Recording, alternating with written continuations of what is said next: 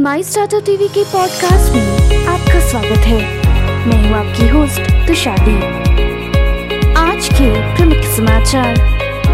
समीक्षा के बाद हेल्थ केयर स्टार्टअप मोजोकेयर में वित्तीय अनियमितता पाई गई, निवेशकों का कहना है।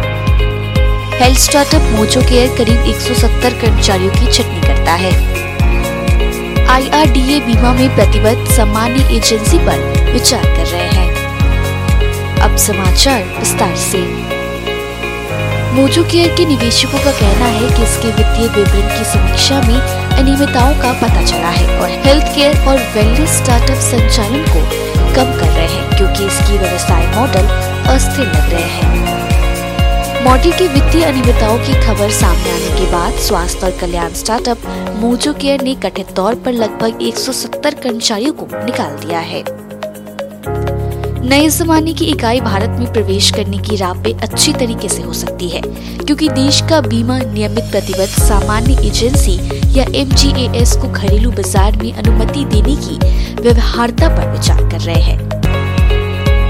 अभिनेता संजय दत्त ने एकोवेब स्टार्टअप कैल्टर एंड बोर्स में निवेश किया है, जो एक उद्यम है जो भारत में शराब ब्रांडों को पोर्टफोलियो का आयात और खुदरा बिक्री करना चाहता है।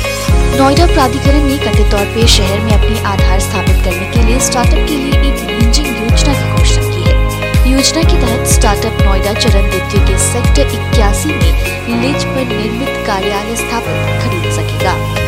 कैपजेमिनी उद्यमियों के लिए इस प्रक्रिया को आसान बनाने के लिए आईआईएम-ब स्टार्टअप इंक्यूबेटर एनएसआरस के साथ साझेदारी कर रहा है। दुनिया के सबसे मूल्यांकित एडटेक स्टार्टअप बायजूस ने उधारदाताओं के साथ बढ़ते तनाव के बीच लागत बचाने के उपाय के रूप में विभागों में कर्मचारियों की छटनी शुरू कर दी है। मुख्यमंत्री पिनाराई विजयन ने रविवार को संयुक्त अरब अमीरात में आयोजित एक समारोह में राज्य के बढ़ते स्टार्टअप पारिस्थितिकी तंत्र में निवेश के लिए एक मजबूत पिच पेश की।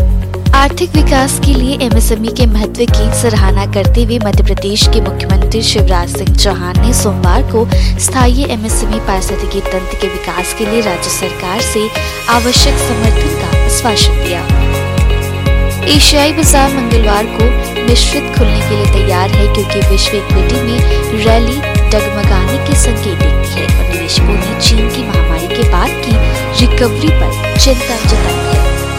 आज के लिए इतना ही। हमारे टीवी चैनल पे 700 से अधिक स्टार्टअप और एमएसएमई शो है। जांच करिए। माई स्टार्टअप टीवी अब गूगल प्लेटफॉर्म पर भी उपलब्ध है, तो आपको हर कदम पे स्टार्टअप और एमएसएमई से जुड़े नवीनतम समाचार प्राप्त होंगे। आप हमारे टीवी चैनल को सब्सक्राइब करके हमारा समर्थन भी कर सकते हैं और घंटी के आइकन को दबाना ना भूलें। आप हमें को फेसबुक, ट्विटर, लिंक्डइन पर भी फॉलो कर सकते हैं या हमारी वेबसाइट www.mystartuptv.in पर जा सकते हैं। सुनने के लिए धन्यवाद।